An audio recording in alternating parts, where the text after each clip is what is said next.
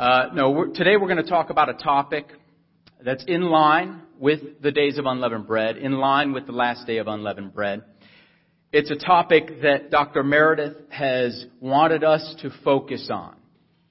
He's wanted us to have a crusade about, and a campaign and movement in.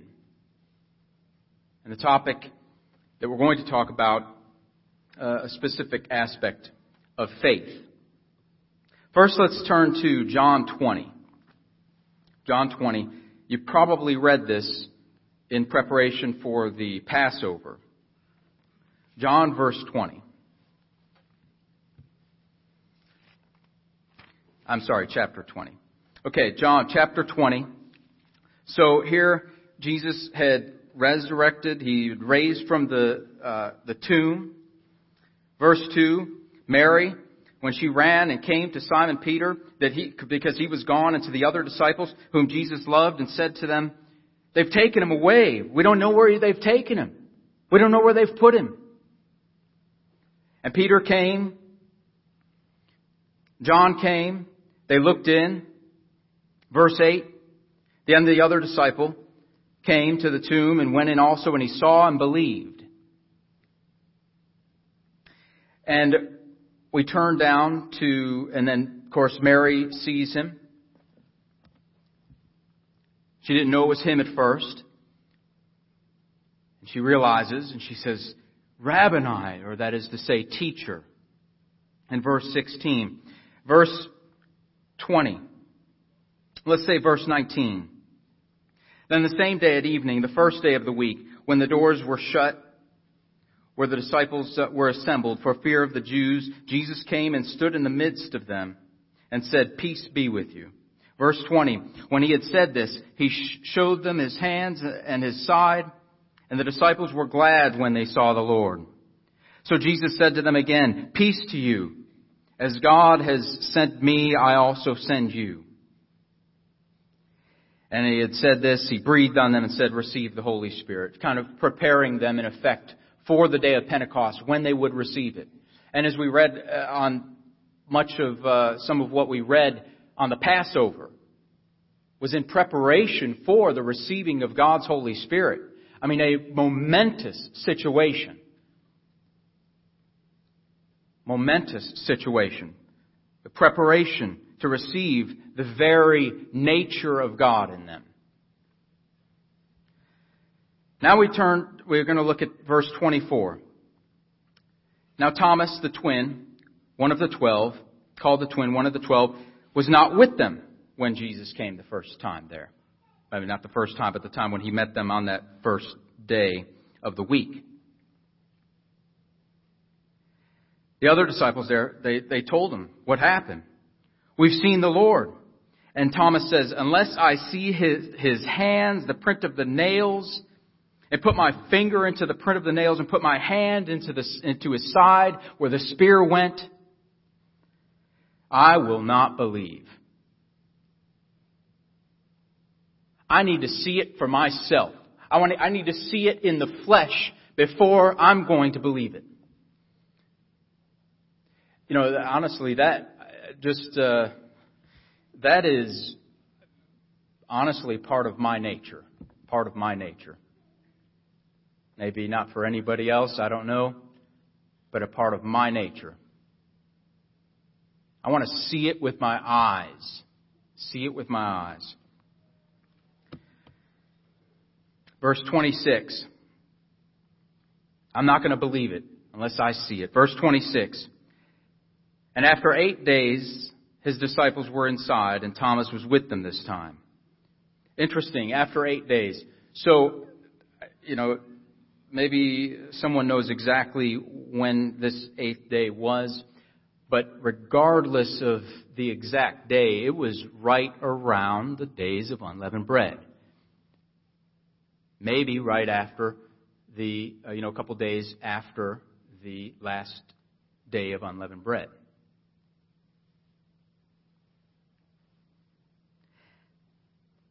This was on Christ's mind as he came back. Thomas was with them. Jesus came the doors being shut, stood in the midst of them, said, "Peace be to you." Then he said to Thomas, "Reach your finger here and look at my hands. Reach your hand here and put it into my side. Do not be unbelieving, but believing." Thomas, don't be unbelieving. I've told you, I've warned you over and over what was going to happen. Be believing, Thomas. And Thomas answered and said, "My Lord and my God." I believe you now. I believe. And Jesus said, "Thomas, because you have seen me, you've believed. Blessed are those who have not seen and yet have believed." Blessed are those who have not seen and yet have believed. That's what we're going to talk about today. So in this sermon, we're going to talk about putting out the leavening, the sin of unbelief out of our life, and putting on the unleavened bread of trusting and believing and having faith in God. Then we're going to look at one action step that we can take to grow in faith and prepare for Pentecost coming up. So the title of the sermon is Believing Without Seeing. Believing God, you could say. Believing God without seeing. First, we're going to talk about why unbelief is sin and one way that we can get rid of it, one way we can fight against it. Next, we're going to talk about putting on belief and trust in God and what the faith of Christ looks like in our lives. What God's faith looks like living in our lives. Then we'll discuss the one action step that we can take before Passover before Pentecost to increase in faith. And finally, we'll wrap it up and bring it all together. So first, why is unbelief sin? Why is unbelief sin? Is it sin? Is it sin to just have trouble believing? And if so, why is it? So we're going to read a couple of passages, then we're going to ask an important question. First of all, we can read, we're already there. Again, we're going to read verse 27 again. And he said to Thomas, "Reach your finger here and put your hands and reach your hand, look at my hands and reach your hand here and put it into my side. Do not be unbelieving, but believing." And Thomas said, "My Lord and my God." And he said, "Thomas, because you have seen me, you have believed. Blessed are those who have not seen and yet believe." Verse 30. "Truly, Jesus did many other signs in the presence of his disciples, which are not written in this book." And later he says, I don't even have the space to write all of the things that had happened. Verse 31. "But these are written that you may believe that Jesus is the Christ, the Son of God, and that believing you may have life in his name." Our life, our eternal life, depends on believing God and Christ. And the things that we have in this book are written for us to believe fully and wholeheartedly and to change our life based on it. Let's look at Luke 16. Luke chapter 16. Chapter 16 and verse 19 starts out with the parable of Lazarus and the rich man. And they have both died, and the rich man wants to be not where he's at. which pictures the third resurrection, the lake of fire, and eternal death. He wants to be where Lazarus is at, which is the kingdom of God and eternal life. He wants to be there really bad. Imagine. You could see it. It's right in front of you, but you can't have it. It's too late. The opportunity was when he was alive. Our opportunity is right now. Verse 27. Then he said, I beg you, therefore, Father, that you would send him to my father's house, Lazarus. For I have 5 brothers, that he may testify to them, lest they also come to this place of torment.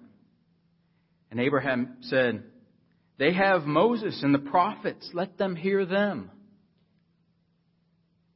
They have God's word. Read it and listen. Believe it. It's right there in front of them. It's right in front of them.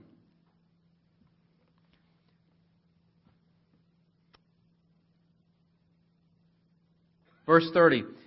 And he said, no, Father Abraham, but if one goes to them, they haven't been listening to that. If one goes to them from the dead, then they'll listen. I know they will.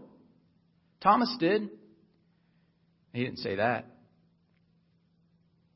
If one comes back from the dead, I know that they'll listen. I know that they'll change and they won't have to be here. And verse 31, but he said to them, if they do not hear Moses and the prophets, neither will they be persuaded, though one rise from the dead. Now, Christ was working very directly with Thomas, but so he was granted mercy and was able to see and able to understand.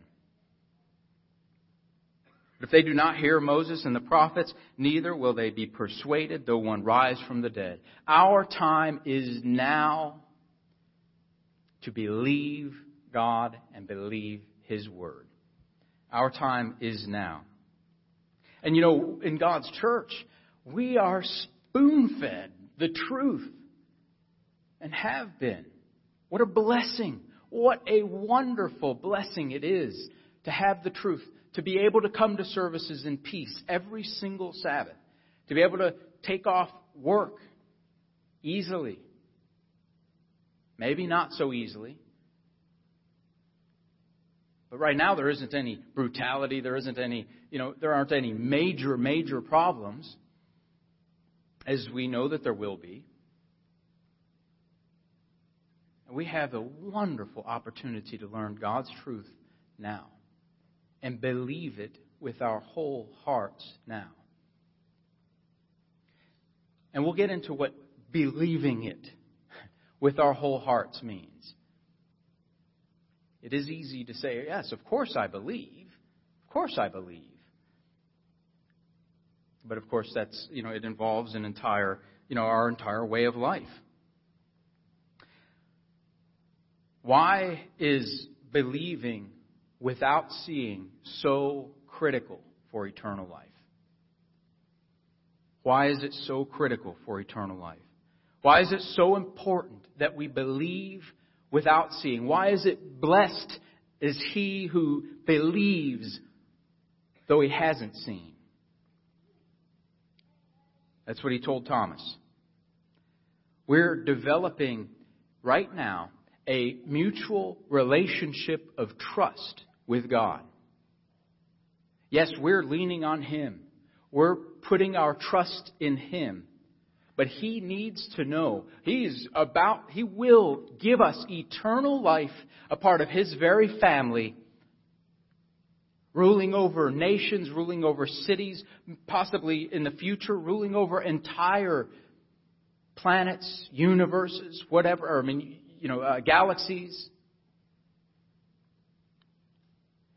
He needs to know and trust us that we will do what He wants us to do, no matter what. Even when what we can see doesn't look like it's the best way. Knowing God says this, God says don't work on the Sabbath. But boy, I'm gonna lose my job if I don't. God says trust me in this. But it's so hard. Tithing or whatever it is. It's so hard. I'm not going to have enough to pay the bills. I'm not going to have enough. We can't see that it will work out. We have to trust God that it will work out. In a lot of ways, some of those things are counterintuitive in some ways. It's against our nature. But it is God's nature. He needs to know that we'll trust Him, that we will do what He says, even when we can't see it. No matter what, we will do what God says. So as many of you know, I worked for a wonderful company for several years. I had several employees that worked, that I was able to serve and help. And sometimes they would call and they would have a problem. They would have some technical issue. And they would tell me about it. And I say, that we're on the phone, let's say. They would explain it to me. I say, yes, what you're telling me sounds like the solution would be Y. It sounds like the solution would be Y. I understand. What you're telling me sounds like your suggestion is the solution. But I'm telling you that that is not the solution. To fix this problem, you need to do this. X. You need to do this. And they would sometimes argue with me. Because it's right in front of them. They know the answer. It's so clear. It's so clear what the answer is. And how could I possibly know better? I'm not even there. I can't even see what they're looking at.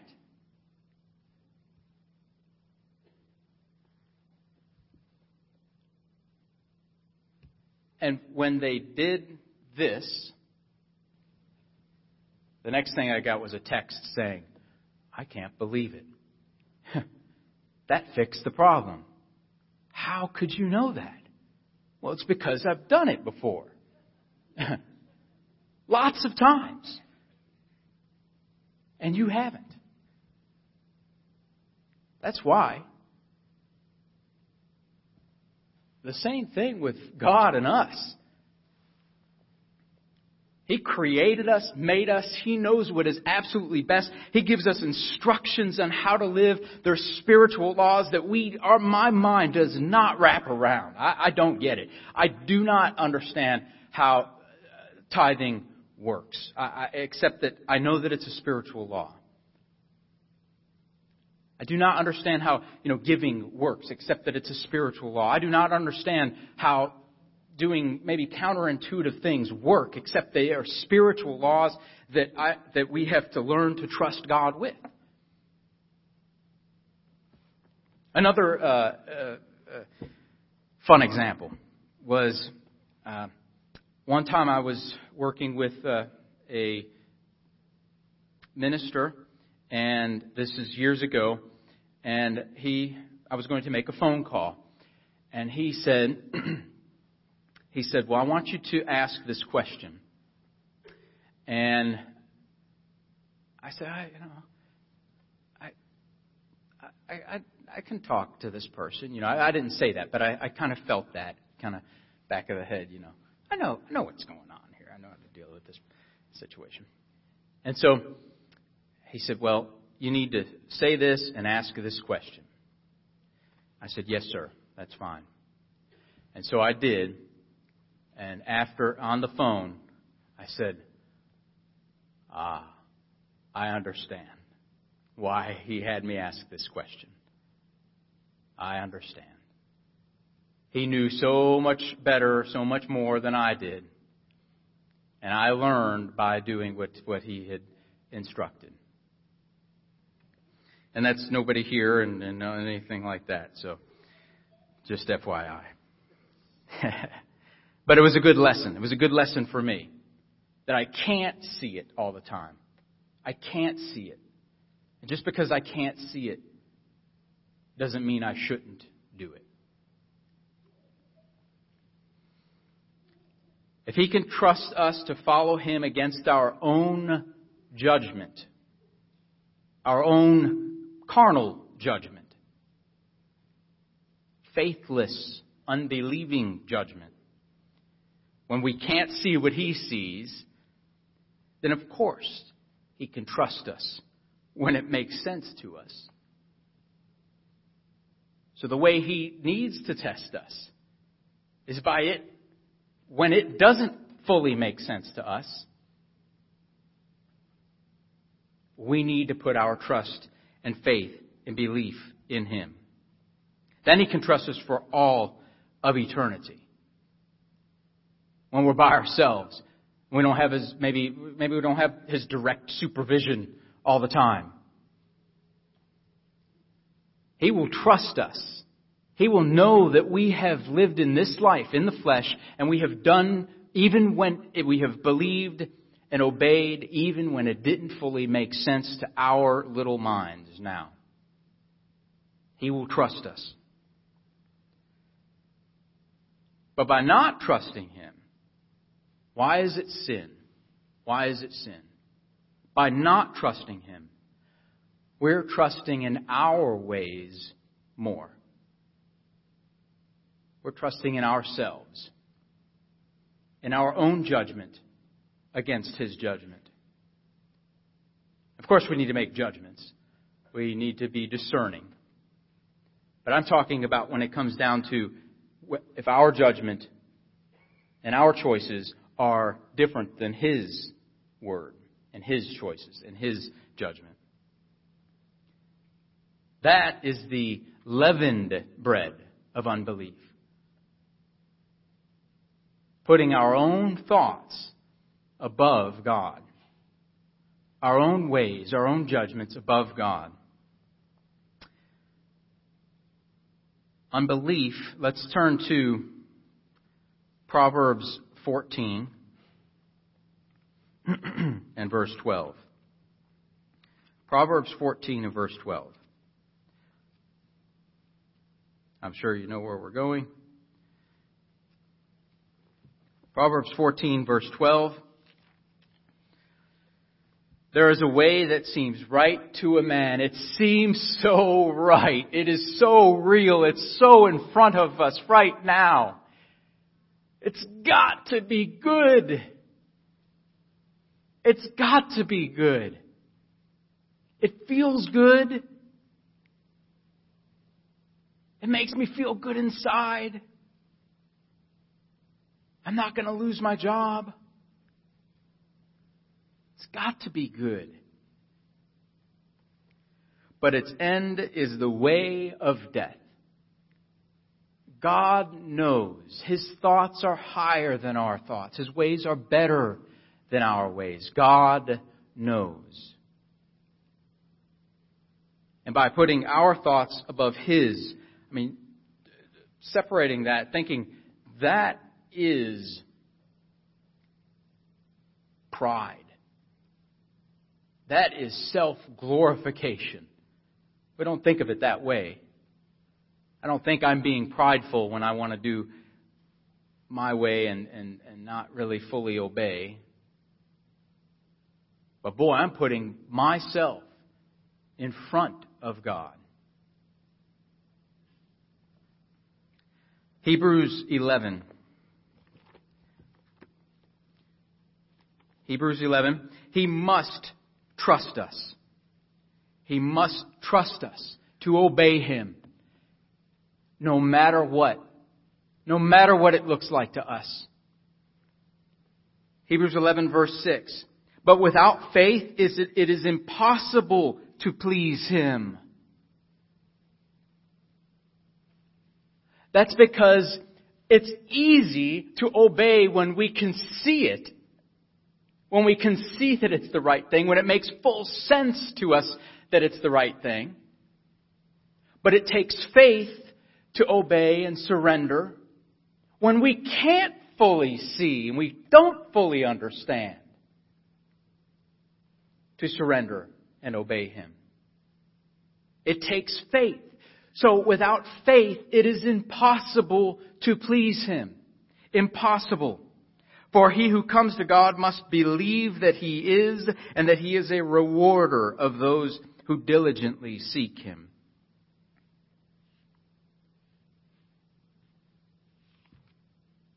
Hebrews 3. Hebrews 3 and verse 12. The sin of unbelief. I say the leavening of unbelief because leavening represents sin. And our unbelief is based most times, if not all times, that I really know better. I really know better. That's why I'm going to make this choice instead of this choice, the choice God wants me to make. Verse 12. Beware, brethren, lest any of you have an evil heart of unbelief in departing from the living God. But exhort one another daily while it is called today, lest any of you be hardened through the deceitfulness of sin. That's the point. It's deceitful. It looks good. There's a way that seems right to a man, but it's deceitful.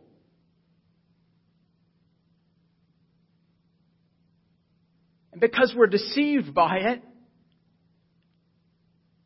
we may not believe the way we need to.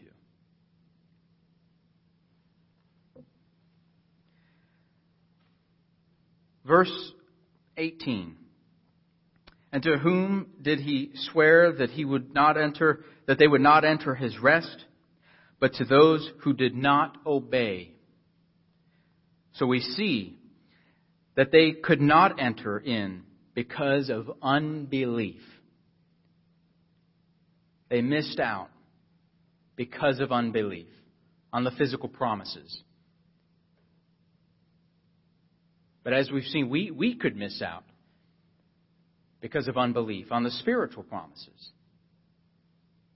And hopefully that's none of us, but it could be. I mean, very, very well could be. I'm just saying that my point is to say that it can happen to any of us. And some question might be, to what degree do I not fully trust God? Where in my life am I missing full, surrendering trust in God? And that's what we've done this Days of Unleavened Bread. Pushed the leavening out and put on Christ. Put on truth. And we're going to get to that. We're going to get to that. Right now we're talking about the sin of unbelief, the leavening of unbelief. So we see why unbelief is evil and wickedness and sin. Now we're going to look at one main culprit of unbelief and what we can do to get rid of it. So that is doubt. Doubt. Doubt that what God says is real. Doubt that what God says is better than what I think, better than what I feel at the moment. Doubt. Let's turn to Matthew 14. Matthew 14. And we're going to look at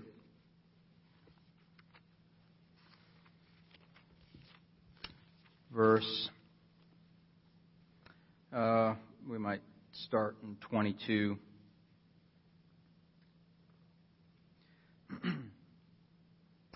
So Jesus had his disciples get into a boat.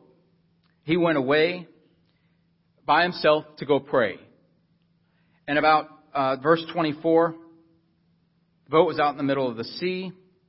Verse 25, the fourth watch of the night, Jesus came. That is about 3 to 6 a.m. in the morning. I mean, very likely that he may well have been up all night praying.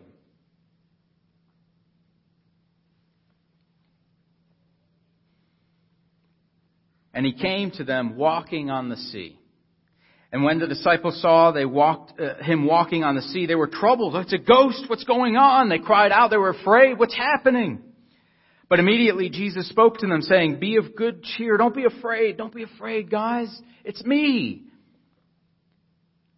And Peter said, "Lord, if it's you, command me to come to you on the water. Command me to come do it, and I'll do it." And he said, "Come on." Peter climbed down out of the boat, maybe hanging on the edge, and he puts his foot out on the water, and he's standing, and he's not dropping, and he's still going, probably slow, probably cautiously. I mean, it says the winds and the waves were roaring.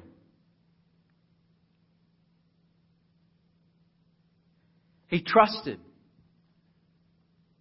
for a moment. He knew Christ said to do it. And he knew because Christ said to do it, he could do it. I could do it because you told me to. I could do it.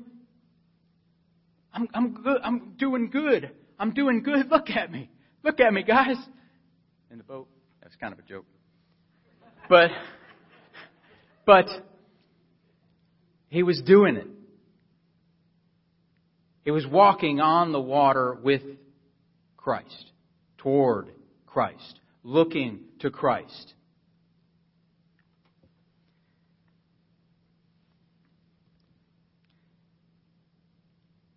You know, interestingly, there's some commentaries that say that he was actually on the shoreline that looked like, you know, had water on the shoreline, and he was actually on the sand.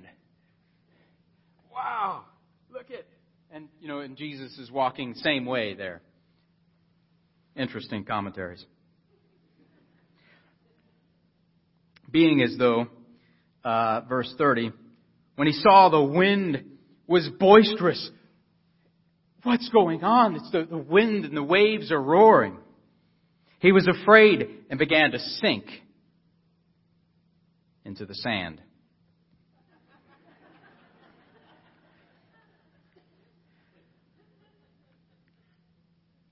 He took his eyes off of Christ. Christ told him to do it.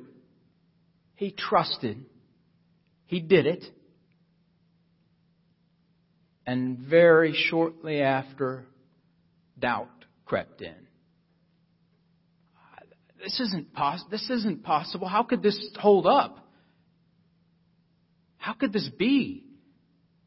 This isn't possible. Look at the wind. Look at the waves. This can't be happening. And maybe it's happening right now, but I'm going to sink. This is not possible to happen.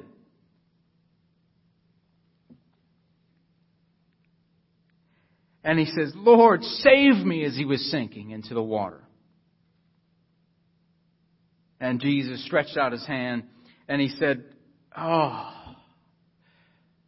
Oh, why did you doubt? Why such little faith? You had it. You were doing it. You were there. You trusted me. I was going to hold you through it.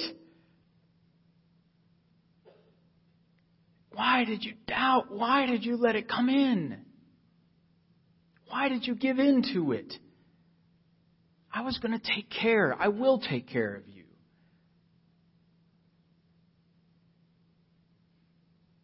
And I'm merciful. And I pulled you up when you did doubt.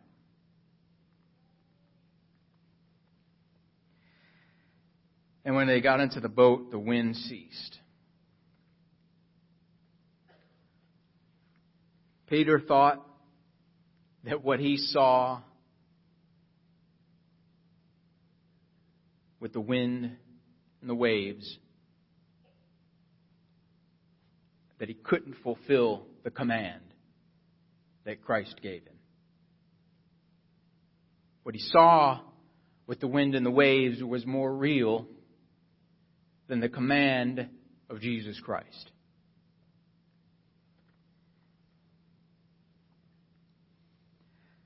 Let's turn to James 1. Again, we're talking about one of the culprits of unbelief, causing unbelief. And that is doubt.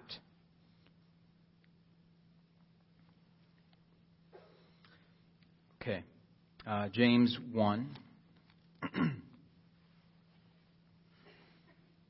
This is the new scripture. No, I'm just kidding. James 1 and verse 2. My brethren, count it all joy when you fall into various trials, knowing that the testing of your faith produces patience. Testing of it. Patience, believing God, and continuing to believe Him, and continuing to surrender to Him. But let patience have its perfect work in you, that you may be perfect and complete, lacking nothing. If any of you lacks wisdom, let him ask of God, who gives to all liberally and without reproach, and it will be given to him. Verse 6, but let him ask in faith, with no doubting. For he who doubts, interesting analogy that he uses,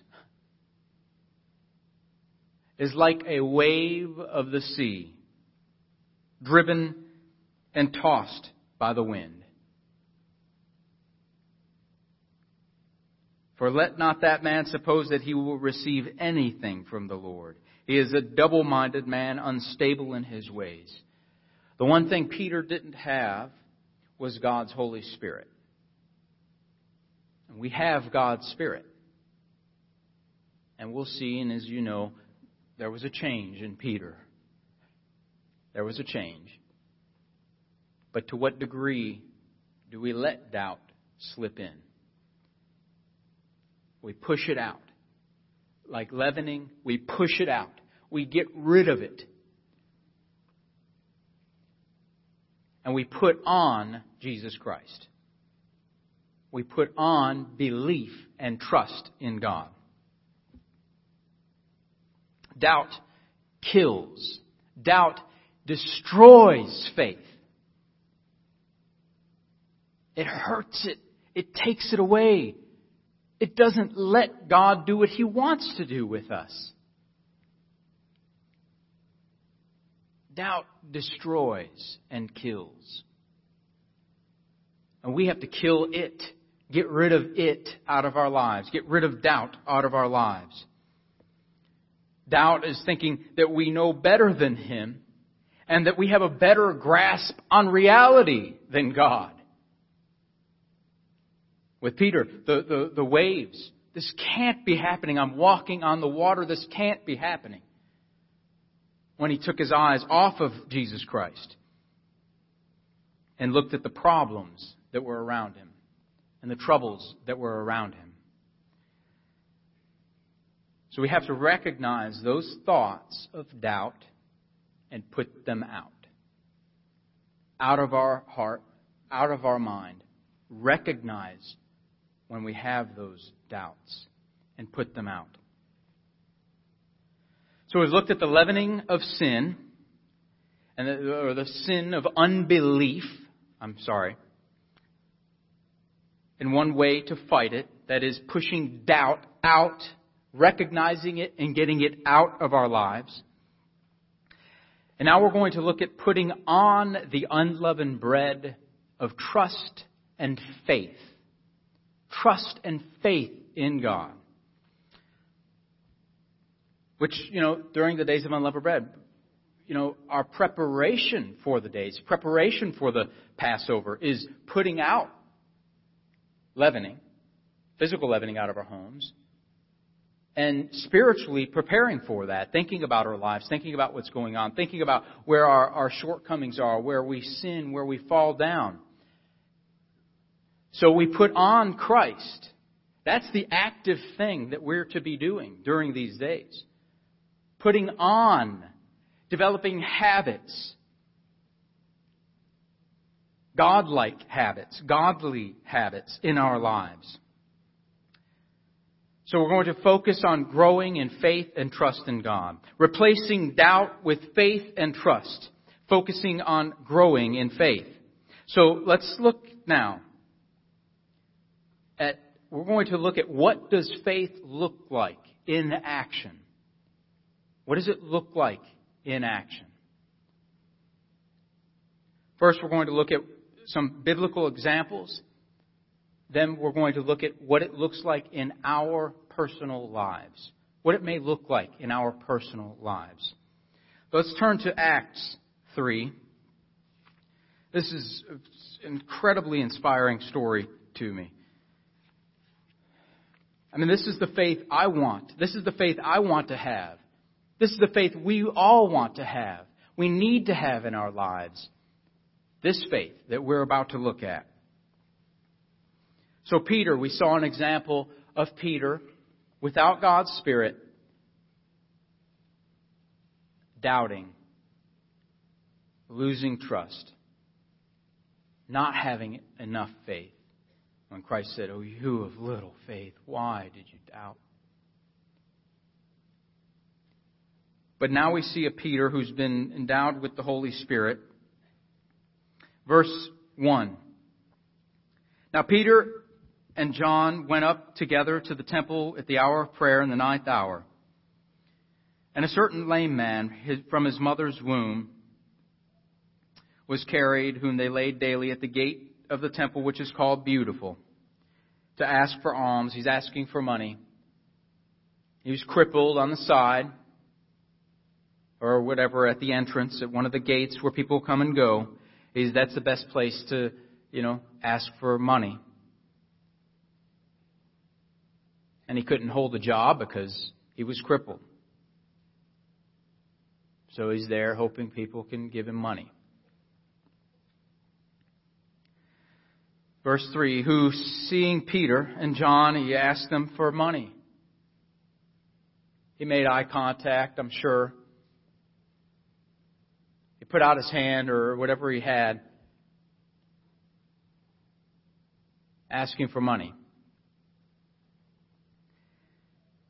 And Peter, making eye contact with John, Peter said, "Look at us." Or Peter saw him, it looks like. "Look at us.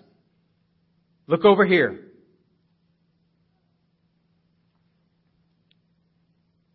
So he gave them his attention, expecting to receive some money from them. And Peter said, with full faith, with full confidence, he had seen Christ. He has the Holy Spirit now. This is the first major miracle, except for speaking in tongues, that's recorded here after the giving of the Holy Spirit. Peter said, "Silver and gold I do not have, but what I do I give to you in the name of Jesus Christ of Nazareth, rise up and walk." Just as if he knew he had money in his wallet and he was going to give it to him just as sure as the money would get to him. He knew that if he put his hand out, if he called on the name of Jesus Christ to do that man would rise. Full confidence. He had been told by Christ that these signs would happen. And he believed it. He believed it 100%. And he did not doubt. And he took him by the right hand and lifted him up, and immediately his feet and ankle bones received strength. So he, leaping up, stood and walked and entered into the temple, walking, leaping, and praising God. He believed God fully. And of course, let's turn to Acts 5 and verse 12. Acts 5 verse 12.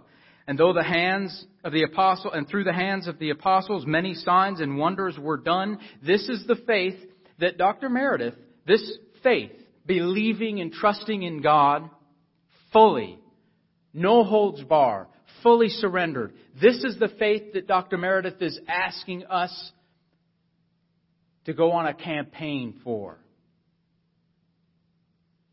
to pray for, to fast for, to ask for. Verse 12 of Acts chapter 5. And through the hands of the apostles, many signs and wonders were done among the people. And they were all with one accord in Solomon's porch, and yet none of the rest dared join them. But the people esteemed them highly, and believers were increasingly added to the Lord, multitudes of both men and women. So that they brought the sick out into the streets and laid them on the beds and couches. We don't have that now. No, we don't. But we're told we will. There will be certain things like this. Laid them on the beds and couches, that at least the shadow of Peter passing by should fall on some of them. And also a multitude gathered from the surrounding cities to Jerusalem, bringing sick people and those who were tormented by unclean spirits, and they were all healed. This is the faith, the belief, full trust in God that we want in the church of God. And it's not something we can work up. It's something that will take learning in our lives and gifts given by God. Let's look at Hebrews 11. We're just going to skim through or go through, just highlight some of the examples of living faith that we see. Of course, Hebrews 11 is the faith chapter.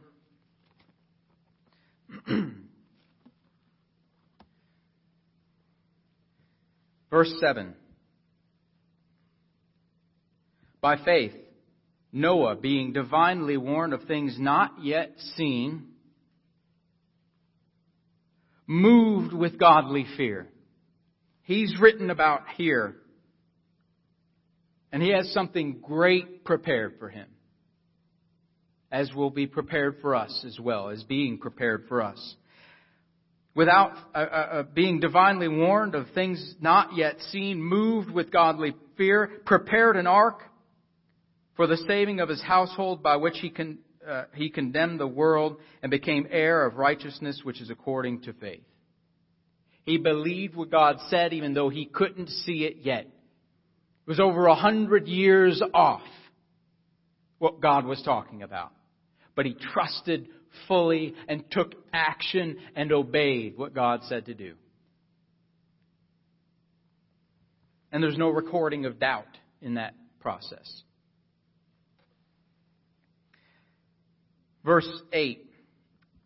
By faith, Abraham obeyed God when he was called to go to the place which he would receive as an inheritance. And when he went out, not knowing where he was going, he couldn't see it. He couldn't understand why this had to happen.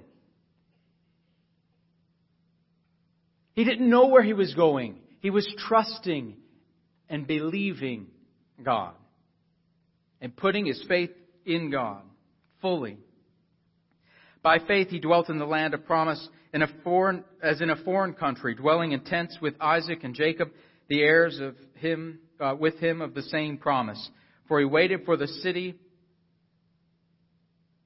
which has foundations, whose builder and maker is God, a city that he couldn't see. And he's written about here. Noah acted on God's word, on what he couldn't see. Abraham acted on what he couldn't see. Okay, verse 13. These all died in faith, not having received the promises, but having seen them afar off. They didn't receive them. They never saw them, but they saw them afar off. They knew that what God said is real and that what His word will happen. It will come to pass. And they believed it. They were assured of them. Seeing them beyond the physical. Seeing the promises, believing the promises, embraced them and confessed that they were strangers and pilgrims on the earth. For those who say such things declare plainly that they seek a homeland. And truly, if they had called to mind that country which they had come out, they would have had opportunity to return. But now they desire a better, that is a heavenly country, a country they couldn't see. They bet their life on it. They they put everything on the line. Everything was on the line. They held nothing back and put full trust in God. Therefore, God is not ashamed to be called their God, for He has prepared a city for them. Verse 23. By faith, Moses, when he was born, was hidden 3 months by his parents because they saw that he was a beautiful child, and they were not afraid of the king's command. By faith, Moses, when he became of age, refused to be called the son of Pharaoh's daughter, choosing rather to suffer affliction with the people of God than to enjoy the passing pleasures of sin. He put his trust in God, even though it would hurt. Esteeming the reproach of Christ greater riches than the treasures in Egypt, he looked to the reward. He saw something that helped him believe fully. It wasn't anything physical. It was the reward that was set before him.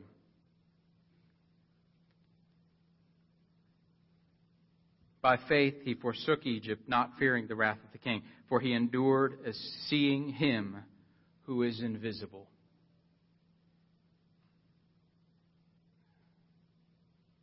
He believed without seeing with his eyes. He trusted God fully. And he's written about here. Verse 30.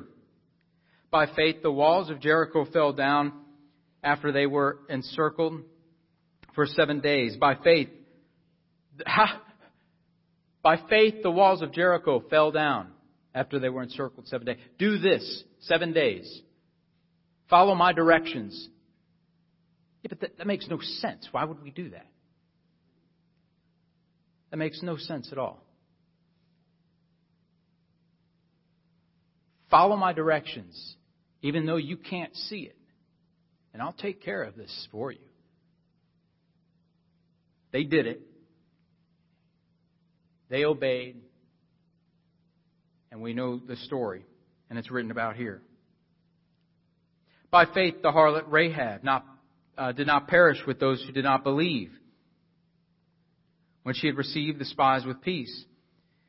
And what more shall I say, for the time would fail me to tell of everything. Gideon and Barak and Samson and Jephthah, also David and Samuel and the prophets, who through faith subdued kingdoms, worked righteousness, obtained promises, stopped the mouths of lions, quenched the violence of fire, escaped the edge of the sword, out of weakness were made strong, became valiant in battle, turned to flight the armies of the aliens. Women received their dead raised to life again. Others were tortured, not accepting deliverance. Why? Because that they might obtain a better resurrection. Because they saw something greater than what was in front of them, the torture and death that they faced. And they're written about here. This is the faith that I want to have. This is the faith that we want to have. Still, others had trials of mockings and scourgings, yes, and of chains and imprisonment. And they went through it because they believed fully. They were stoned, they were sawn in two, they were tempted, slain with the sword. They wandered about in sheepskins and goatskins, being destitute, afflicted, tormented, of whom the world is not worthy. They wandered in deserts and mountains and dens and caves in the earth, and all these having obtained a good testimony through faith. They didn't receive the promise yet. God having provided something better for us than that they should not be made perfect apart from us. This type of faith, verse 1 of Hebrews 11, this type of faith, to be sawn in two for, to be tormented for, this belief, this full, engaged trust in the Creator, in our God. Verse 1, this faith. Now, faith is the substance of things hoped for. It was real to them. And should be real to us. The evidence of things not seen. That reward that was ahead of them, that was their evidence. That's what they held on to. That's what they grasped onto. That's what they focused on. Completely and fully.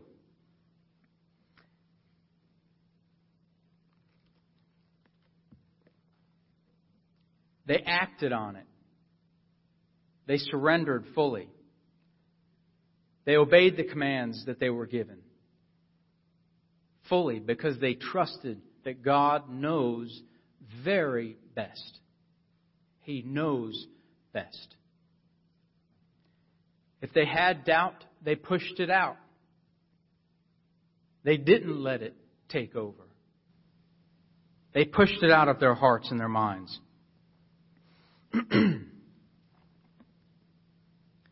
Dr. Meredith, there's a sermon,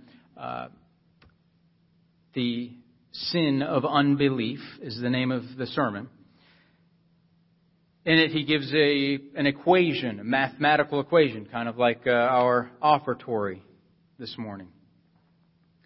Living faith equals active obedience, which also equals godly love. Living faith equals active obedience. Active obedience, surrendering to God. It's believing the gospel fully. The gospel of the coming kingdom of God. That it says in Romans and other places that it was preached to those that we read about in the Old Testament. And they believed it, as we read about in Hebrews 11 there. They believed it fully. What does it look like in our lives? What can it look like in our lives? Just some thoughts. Keeping the Sabbath command. Keeping the Sabbath command. Knowing that He will take care of us if we run into a situation with a job. He will take care. Full, unwavering faith that God knows best and He will take care. Tithing. Paying the tithes that are God's. And knowing that He says He will take care of us. Even says that He will, to try me, He says in this. Tithes. Making the time for Bible study and prayer when it doesn't look like we have the time. But trusting that God will take care of the slack if we surrender fully to Him. He will take care of the slack for us. He will fill in the gaps for us. Wow! How could I possibly pray in the morning if I've got to be at work on time? He will take care of it. He will fill in the gaps. I'm going to lose my job if I go to church today on the Sabbath. He will take care of it. He will fill in the gaps. How? You know what? I don't know. I have no idea how He does it. But He does. And we've all experienced different situations. And they're awesome to talk about and fun to talk about and fun to tell people about. And they build other people's faith. I know certain stories of you alls that are just faith building.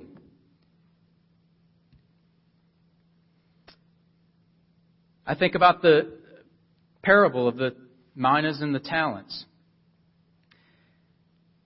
And believing, the indication is, and we're all familiar with it, we're not going to turn there, but the indication is that what we do now is preparation for, or will determine, our rewards in the kingdom of God. And I think, how much do I fully believe that? Because if I fully believed that, there would be I wouldn't waste certain time that I waste. I would make certain changes that I'm trying to. We're all trying to. How much do I believe that what I do now is determining the rewards in the kingdom of God? How much do I believe that? Because if I fully believed it, I'll just tell you, my life, there would be changes in my life. Further, more changes. And like Dr. Meredith says, we're not talking about, going out and murdering and committing adultery here or anything. But I would make sure I really have a hold on my time and the way I spend it. I would make sure how I communicate with people is gracious and loving. I would make sure more.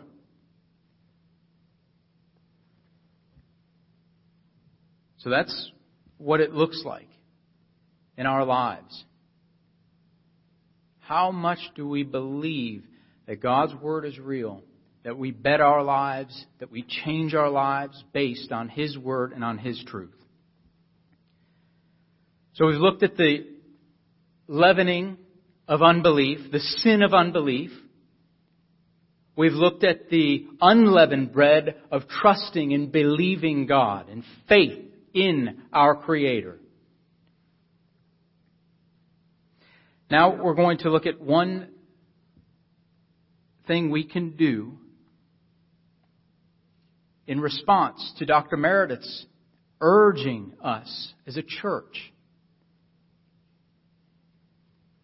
to grow in faith between now and Pentecost. Dr. Meredith he's mentioned that we are as a church, on a crusade for faith. We want to grow in faith in God's church. And he's given us many keys, many different ways to do that. So we're going to look at one thing. Before I do, I want to read a quote from Dr. Meredith. He says an editorial, the March-April 2016, Our Passover Attitude. It's the most recent one. He says, so we must do everything in our power to restore this aspect of apostolic Christianity. He is on a serious push. We are on a serious push. A real push. It's not far off. And we don't want to wait till He comes. We want to do it now. Believe without seeing. Act without seeing.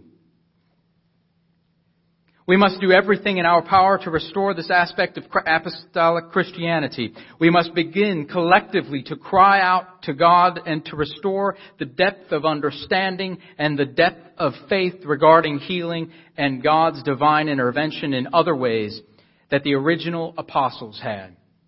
We must pray about this. We must fast about this. We must go on a campaign, dear brethren, so that God will begin to supernaturally heal more of our friends and loved ones in God's church at this time of the end. We know that terrible disease epidemics are coming because of this. It is even more imperative than ever that God's people learn to have genuine faith that God can heal us if we turn to Him with all our hearts. So, what can we do between now and Passover? And Pentecost. Let's turn to Mark 9.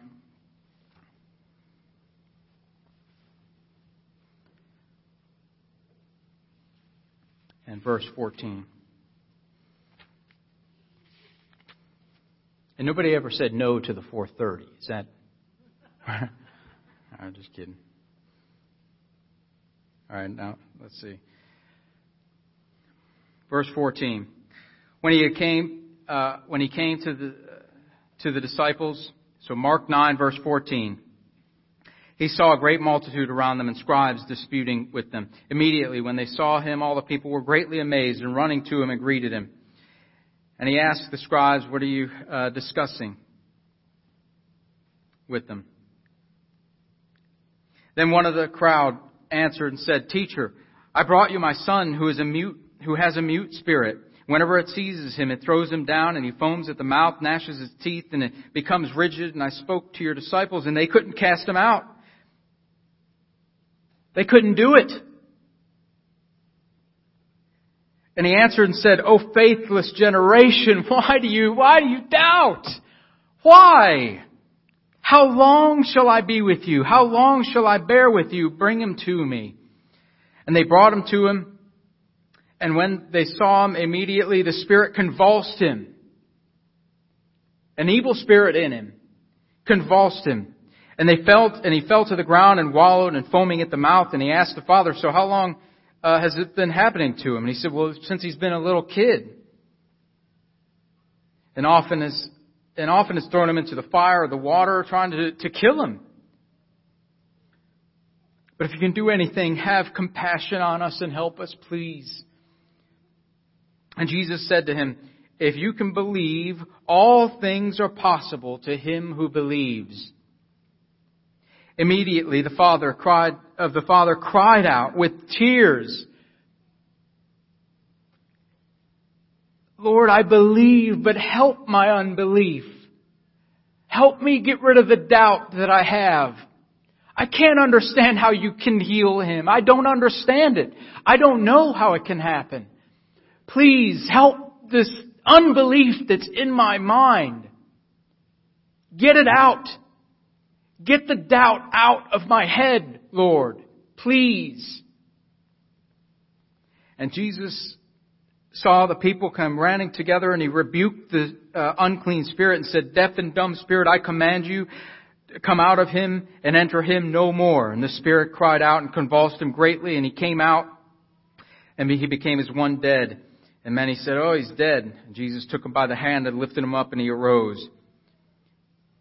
And when they came to the house, His disciples asked him privately, "This is the faith that we want in the church of God.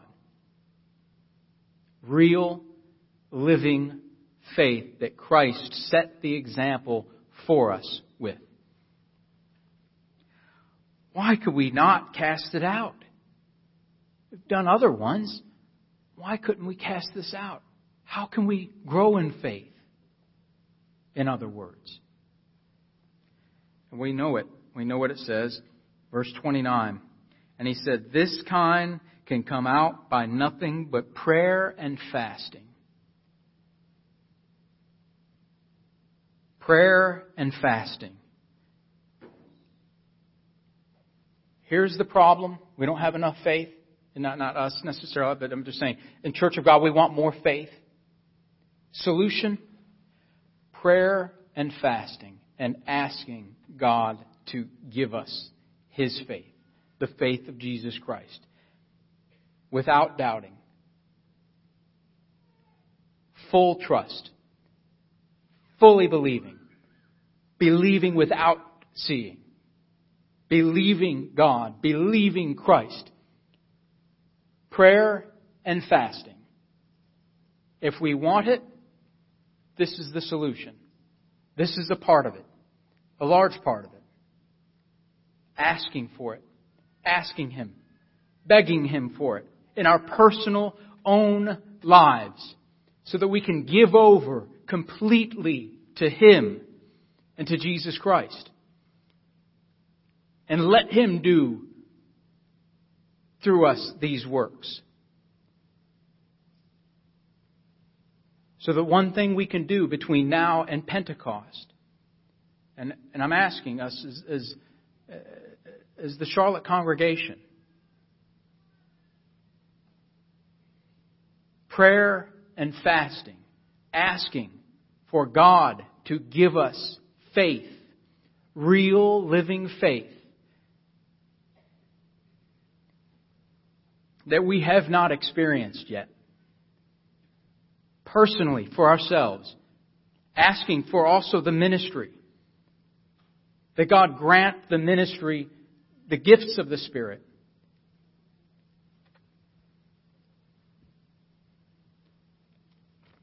And then John 14, in closing. John 14.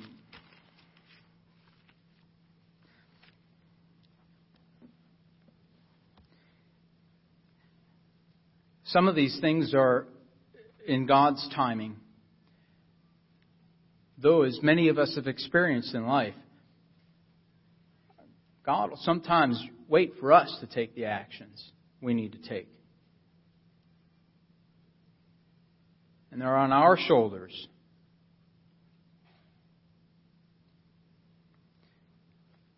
John 14.